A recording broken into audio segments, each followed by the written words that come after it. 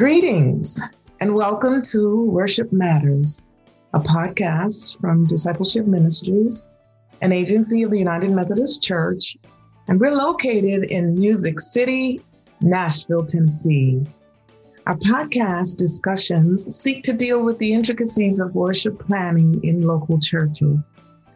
I'm Cynthia Wilson, Worship Executive and Director of Liturgical Resources. I am Derek Weber, Director of Preaching Ministries. And I'm Diana Sanchez-Bouchong, the Director of Music Ministries. This podcast is developed to discuss and share ways to plan worship using the Common Lectionary while creating worship series that are engaging and relevant and adaptable for your church setting. However, during these unprecedented days of physical distancing and leading online worship, we've endeavored to provide conversations that examine the challenges of producing worship and finding ways to help those worshiping with us to stay engaged and feel connected even from a distance.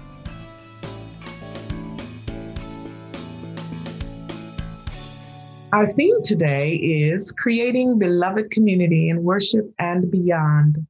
And we'd like to welcome our guest, Dawn Wiggins Hare, who is the General Secretary of the Commission on the Status and Role of Women for the United Methodist Church, where she served since 2013. General Secretary Hare earned her Juris Doctorate degree at the University of Alabama School of Law.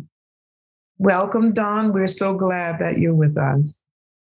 The Reverend B. Kevin Smalls is a native of Washington, D.C., presently serving as senior pastor of Hope United Methodist Church in Southfield, Michigan.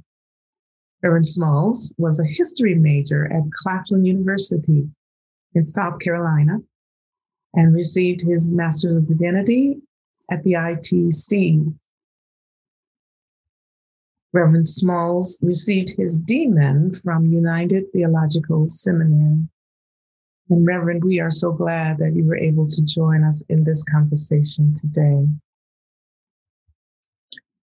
We're recording this podcast a few days before the national observance of Dr. Martin Luther King Jr.'s birthday. No doubt, many churches and communities have been planning ways to incorporate this observance into their worship services individually as well as collectively. Therefore, it's not our purpose in this podcast to plan a service of worship, but rather to reflect on the ongoing influence of Dr. King and the ideals he espoused on worship in the United Methodist Church, and particularly what it means to worship as the beloved community. Now, as already mentioned, churches will observe or celebrate Dr. King's Day in a variety of ways. But as with many items of substance, and one-off observance won't help the church realize the ideal of becoming a beloved community.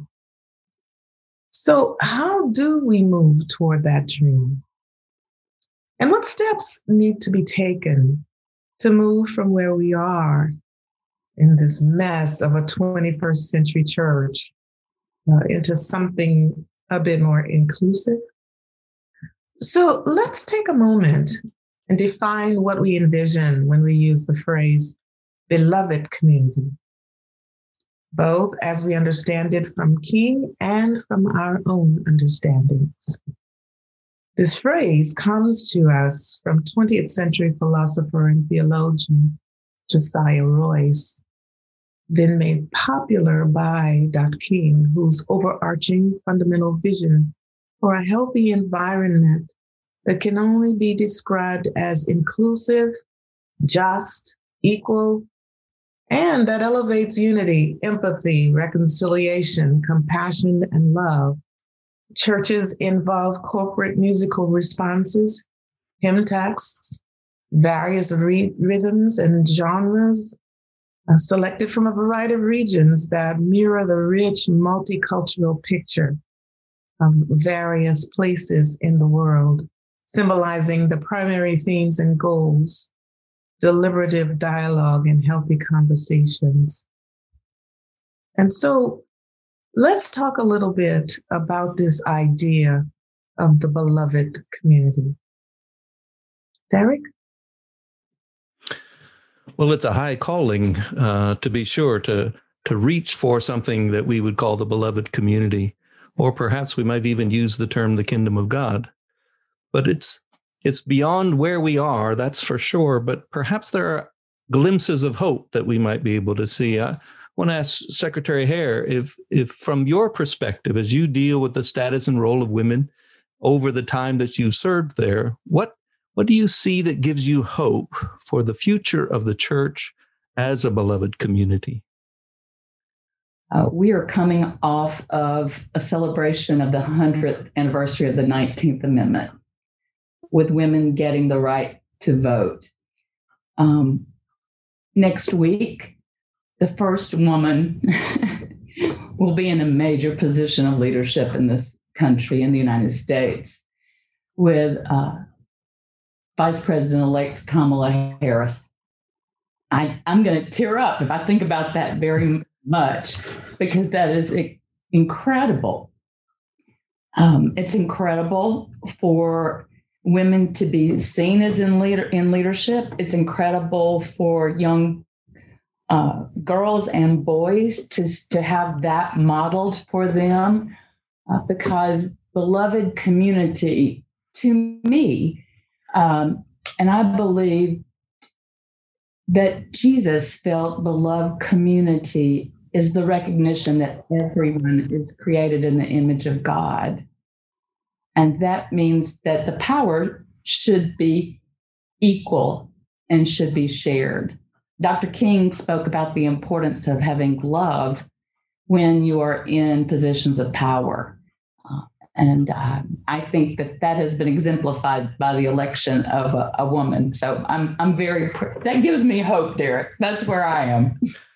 I hear that. And that's a national excitement, I guess we could say. It's an opportunity for us to say that there is hope in general. But even within the church, as you see women involved in leadership roles of various kinds, how many women bishops that we have and women pastors in churches.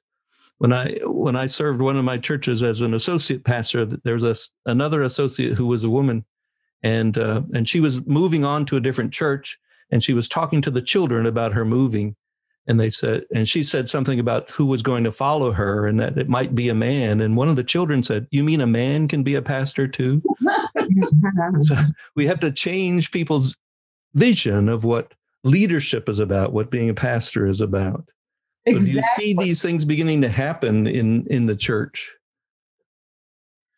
Yeah, and we continue to collect data at the General Commission on the status and role of women. And the example you were just given, 2016 was a phenomenal year. We had 4 African American women elected as bishops across the United Methodist Church. That was significant. My home jurisdiction, the Southeastern jurisdiction, it was the first time an African American woman was elected. Bishop Leontine Kelly had actually been a member of the Southeastern jurisdiction, but when she came along with all her brilliance and capabilities, she was ignored by the delegates at that time. In 2016, however, Bishop Sharma Lewis was elected. So there is hope, no doubt, with the inclusion of women. But yeah, I'll stop there. Thanks. It's hard not to talk about the anti-hope, or the fact that it's not leaking down to every corner yet. Exactly. Yes. And that in some ways we still got a long way to go. And perhaps that's what gives us a little despair from time to time. We have this image, this vision of what could be, but we never seem to get there, or we don't get there as far down in the local churches, the face-to-face. So how do we begin to change that, I guess, is part of it. Well, we spend a lot of time singing about it.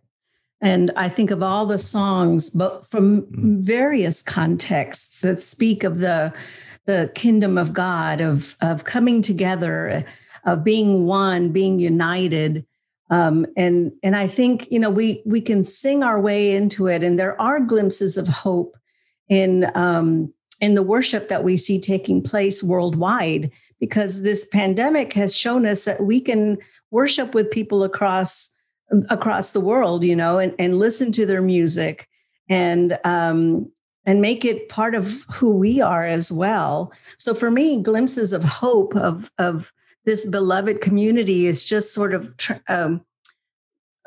going worldwide, and I love that. And something that happened recently, we did a Christmas video where we had Silent Night sung in German, Spanish, and English, and people took that on, and they sang in those other languages, and I thought that was just a transformative moment, that we can go beyond our comfort zone and take on another language and hopefully start to understand another culture better in doing that. And then, of course, those cultures that see others trying to sing in their native tongue, is just such a welcoming part of worship.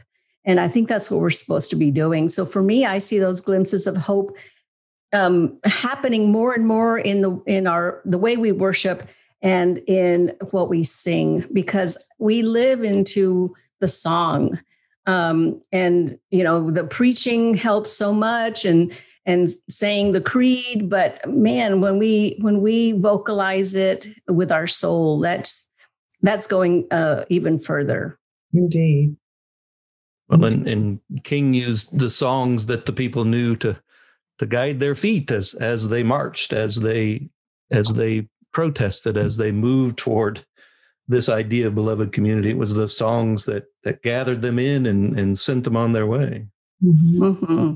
Absolutely. Well, Reverend Smalls, do you have some thoughts on what some cutting edges are happening in the work that you are doing? Absolutely. I think the way I would describe the work I'm engaged in is that of bridge building. And, part of the beloved community that Dr. King spoke of rested upon the concept of total relatedness. We in United Methodist circles call it really connectionalism. And it's something that we've typically been able to brag about, but we've been challenged lately with concepts of connectionalism. And I've worried that we have become a little more segregated within the bounds of our annual conferences and even our districts.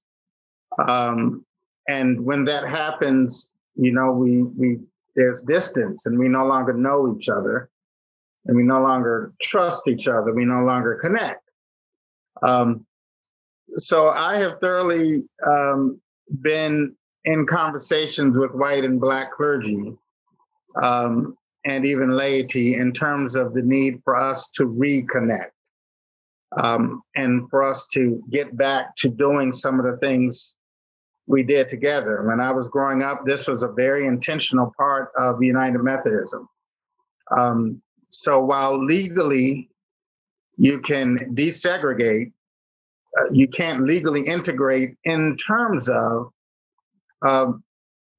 coming together, having conversation, being very honest about the dynamics that are around us in a way that we're not defensive.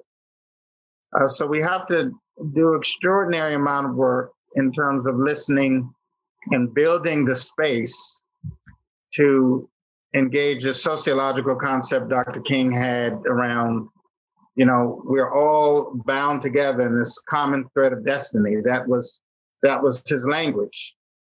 So he strongly felt that this work can't be done without us recognizing our need for one another. That was very controversial then. It wasn't received by everybody then, and it is not now. So it's just, I feel that I'm a person on the ground. I'm a local pastor. I pastor in the local context, and it starts there. It starts with Southfield to Detroit to Michigan and beyond. And I would like to think my work is to destroy or deconstruct is a better word, some of the fear that we have and that we've developed. And that fear is a result of disconnectedness. So that's kind of where I see doing that work in writing, in preaching, and workshop leading, and in experiences like these. So how do you move from the local church to the larger connection? I very much appreciated that that's where you started your conversation, that we're becoming, in many ways in our denomination, a congregational church. We're looking inward. We're taking care of ourselves. The beloved community we describe is the people that worship with me week after week. But we need a bigger vision than that. We need the connectional vision that you were describing. How do you move from the local church to the district level or the conference level or even the denominational level without losing something of that knowing and being known? Well, let me suggest, I do think the strength of the denomination will always be connected to the strength of the local church. Amen. And when there's weakness in the connection, that's because there's weakness on the ground. And we're seeing some of that. We're seeing some of that sadly as well. We're seeing a deterioration of prophetic, viable ministry vitality in some local settings that were once those things. So I think a good burden is on the appointed preacher to preach, witness, make room for, exemplify, and to lead the congregation in connection with other churches, other communities. We have to work at diversity and our experience of diversity. I think on a local level, what I've tried to do is I've tried to bring in preachers and musicians from other persuasions, because I know that my role is to expose the local context to the larger church. But my other role is to remind the larger church of the local context. So it's I think it's some of all of that. And I do worry about the lack of commitment that some of us may have in the pastorate to pursuing this kind of work. And let me say that it is not easy. My local church ministry is in an African-American context. That context expects me to name racial, social injustice, including naming the names related to those. That's much harder work in the white context. And, I think a lot of our pastors have really pushed that envelope and have gotten slapped on the wrist for that as well, in terms of their local contexts. So I don't mean to suggest it's easy work, but I think it's work we have to figure out a way. And homiletically, at Hope Church, I have to be very forceful about this message. And in some contexts, it may be one sentence in a whole sermon. So sometimes you can empty a bag of seeds and sometimes you can only place one, but you do need to be in the business of getting rid of those seeds in one way or the other. Amen. Cast them. So I don't know if I answered your question totally, but I think it's the dance right between the local and the connection. And we're not enemies of each other. we need one another to maximize our witness locally and in the world. So I'm privileged to kind of engage the work in that way. Well, and while we started with hope, and I always prefer to start with hope, but I think we also have to call out sin when we see it. We have to call out evil and that which destroys community and the actions. You know, we can celebrate who's coming in as leader of the nation, but the way the current occupant is going out is something that I think we have to draw attention to and identify that as the opposite of beloved community, that divisiveness, that violence, that evil that we saw raise its head. I think we have to name that. And I know in some contexts, as you were saying, Kevin, that's hard in the white church because you know, there are people all over the spectrum politically, and so you don't want to offend, but sometimes you have to call it out. You have to name what is broken. The whole pandemic of racism, there are many pastors, many preachers afraid to speak that truth, and yet it needs to be spoken. It's a courageous act, and you know, I think we're all seeing that there's a lack of that. And I love what you were saying, Dr. Smalls, about being that intermediary between the local church and the wider connectional church, and about building trust. And it does have to happen at the local level. It's got to start there in the grassroots. And going back to what Derek was saying, what's happened recently in America has really torn at the trust. And rebuilding that, I think that is, it can be left up to the church to start repairing, rebuilding. And if we take it on and be courageous and speak evil, you know, speak to evil. And I think people are needing that, you know, like never before. And I pray that we're up to the task. What do you think, Dawn? Well, I think this in some ways comes back to the 19th Amendment, or at least what I've seen. And that is that when a greater group of people were recognized as having power, the power of the vote, or having the franchise, and that did not include all women 100 years ago. It included white women. And we have to own that. And we have to be very aware of that it was in the civil rights era, and with the Civil Rights Act is where finally Black women were able to vote. And we've seen the power of Black women getting out the vote. Mm-hmm. And I think we can also ask congregations, ask our friends, what are the questions to ask so that they can analyze these things for themselves, and hopefully the scales will come off their eyes and their hearts will be softened.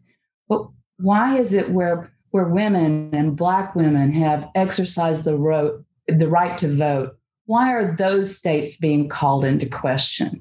Why is there an aim at certain disenfranchisement of voters? Why are all folks not being seen as created in the image of God? Why are all people not being seen as having equal power when it comes to franchise and the peaceful power exchange, which this all boils down to? But I do think we have to ask our fellow United Methodists, and I use fellow as a generic term, not a gender term, okay? But I do think we have to ask them to ask themselves the tough questions. Why are there only particular offices that are being questioned? Could it be because there's an African-American woman that is the vice president? Why are there only particular states that are being examined and questioned? Could it be because there was a strong push by women and women of color in those particular areas? I just think we have to ask the hard questions too. And Dawn, as the General Secretary at COSRO, and I'm thinking now of the event that we're just coming out of, And I recognize the role that you played in pulling that piece together with strong, amazing women from across, not only from across the church, but even beyond the church, who are serving in major roles across the world. So you all took the bold step to speak to those things and speak into the hearts and minds of the women who were participating or just listening to that event. So I'm assuming that you all received feedback particularly from the main speaker, who is controversial even in her own right, but you all brought her in. She is not United Methodist. What, in fact, is she even in the Christian faith? I don't know. Okay. So what did you hear? What were you hearing back from the women who had participated in that event that Cosgrove just finished doing? Yeah, and I'll just share that the event was our Women's Leadership Summit, and thank you, Dr. Wilson, who also participated with us.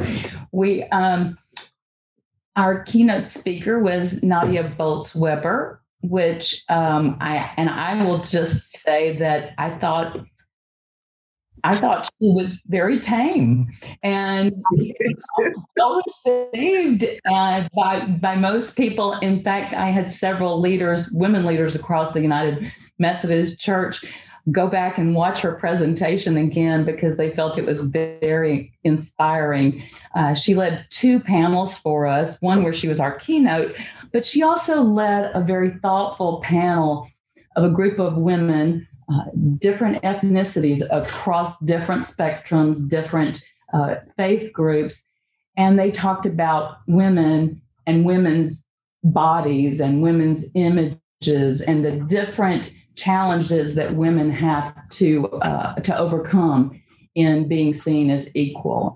It was very thoughtful and a lot of really good information. I think the biggest thing we've had a request for, especially across our central conferences, was when can you do an event like this for us? When can we be included to talk about the challenges of women in our context and to share that? And so thank you for sharing. And that information is available on our website too. You can still go in. You can't see the keynote speaker. There was a time limit on being able to tap into that. But the other presentations and some powerful worship by our president, Bishop Tracy Smith Malone, and the president of the Council of Bishops, Bishop Cynthia Fierro Harvey, and specifically on franchisement, by Bishop Hope Morgan Ward. So there's some great pieces there for folks to reference.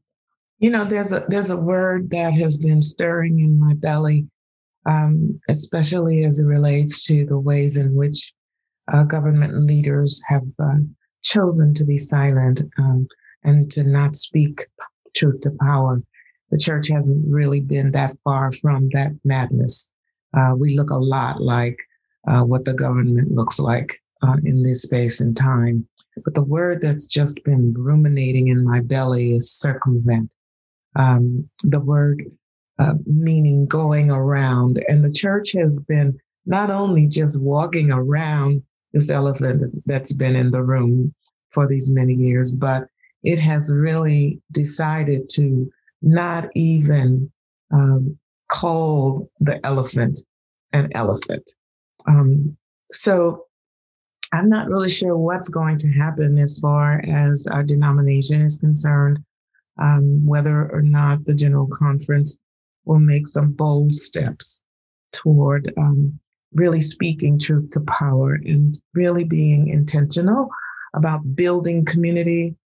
Because before we can be community, we've got to say that we're not community, and stop pretending that we are the church and that we are the connectional system and that we love each other. It's just kind of a lie right now.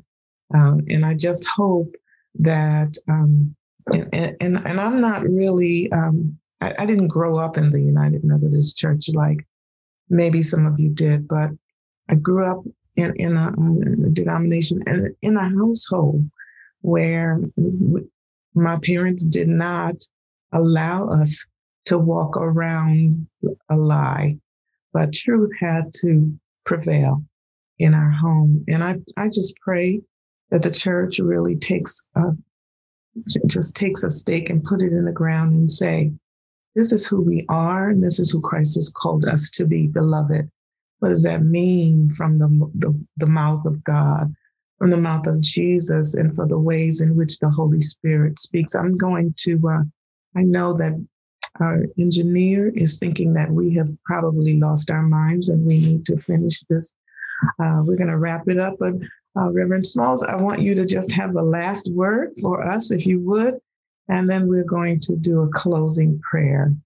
So speak to us. Just tell us one word that we can leave this conversation with. Well, again, thank you for inviting me. I think whenever there's social unrest, as we have seen it always exposes the location of the church. Mm-hmm. It rips the roof straight off of us. And, in the pastorate, your effectiveness is really based on the lack of conflict that is created in your appointment. Mm-hmm. And a lot of pastors are struggling to stay out of conflictual areas, or else they will acquire the name of being ineffective. However, the word was circumvent for you. The word for me has been that which is lifted up in ordination. Two things.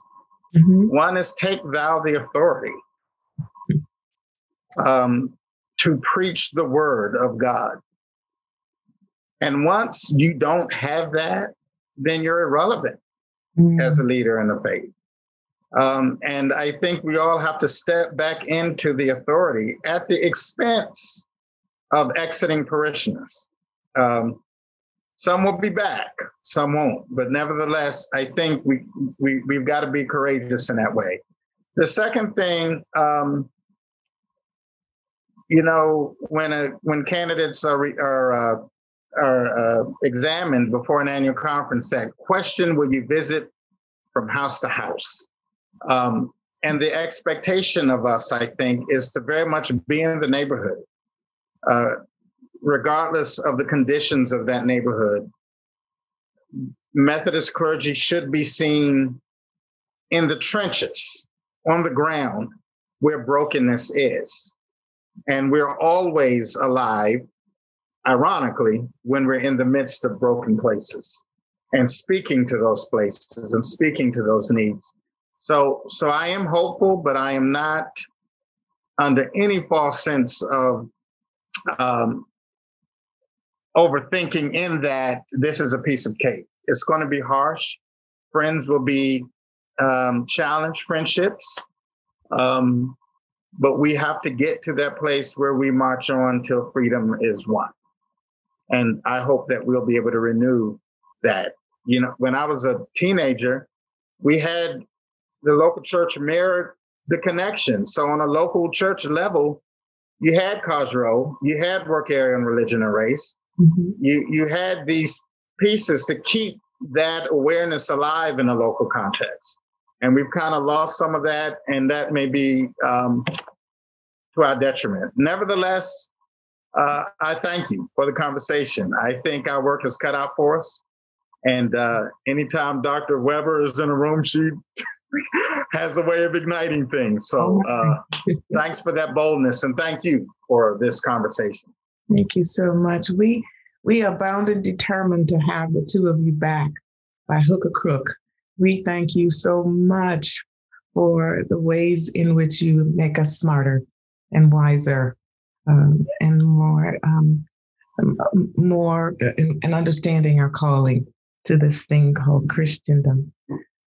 Dawn, if listeners would like to hear more about COSRO and the ministry that you are engaged in, where can they find that information? Well, there's a question I like. It would be we have two websites, actually. One is GCSRW, You can just Google the General Commission on the Status and Role of Women and come up with our website. We also manage the sexual ethics website for the United Methodist Church, where if someone has a complaint on sexual ethics or clergy misconduct, and that is umsexualethics.org. So either one of those, gcsrw.org or sexual ethics, United Methodist sexual ethics.org. So thank you. Or they can just email me at dhare@gcsrw.org and I will email you back. Well, there you go. And Diana said something important that I really know for sure you understand very clearly, Kevin, and that is how important music is to worship. So friends, if you're listening, just know that if you just need a word from the Lord in song, you can go to Hope United Methodist Church in Southfield, Michigan. I promise you, you will shout and never tire. Reverend, tell us how we can find you in Southfield. Yes, by all means, feel free to pull us up, www.hopeumc.org. That is our basic web page. We also have a Facebook page, Hope UMC Southfield, and a YouTube page, Hope UMC Southfield. And make sure Southfield is in there because there are a few other Hope UMCs. Mm-hmm. So we'd love to see you. And we're on every Sunday at 10. All right. Well, thank you all. Thank you both for this time. And friends, remember that you can also find more information about Discipleship Ministries. You can go to our website, umcdiscipleship.org. Again, that's umcdiscipleship.org. And you can find more information and hear more amazing work from the hands of my colleagues, Dr. Derek Weber and Dr. Diana Sanchez-Bushong. My name is again Cynthia Wilson, and we appreciate you listening. And until next time, let's continue to pray with and for each other, for our families and congregations and the leaders of this country. And may God bless your worship ministry as you continue to make disciples for the transformation of this world. God bless you. This podcast has been a production of Discipleship Ministries, an agency of the United Methodist Church. Visit all our podcasts at podcasts.umcdiscipleship.org.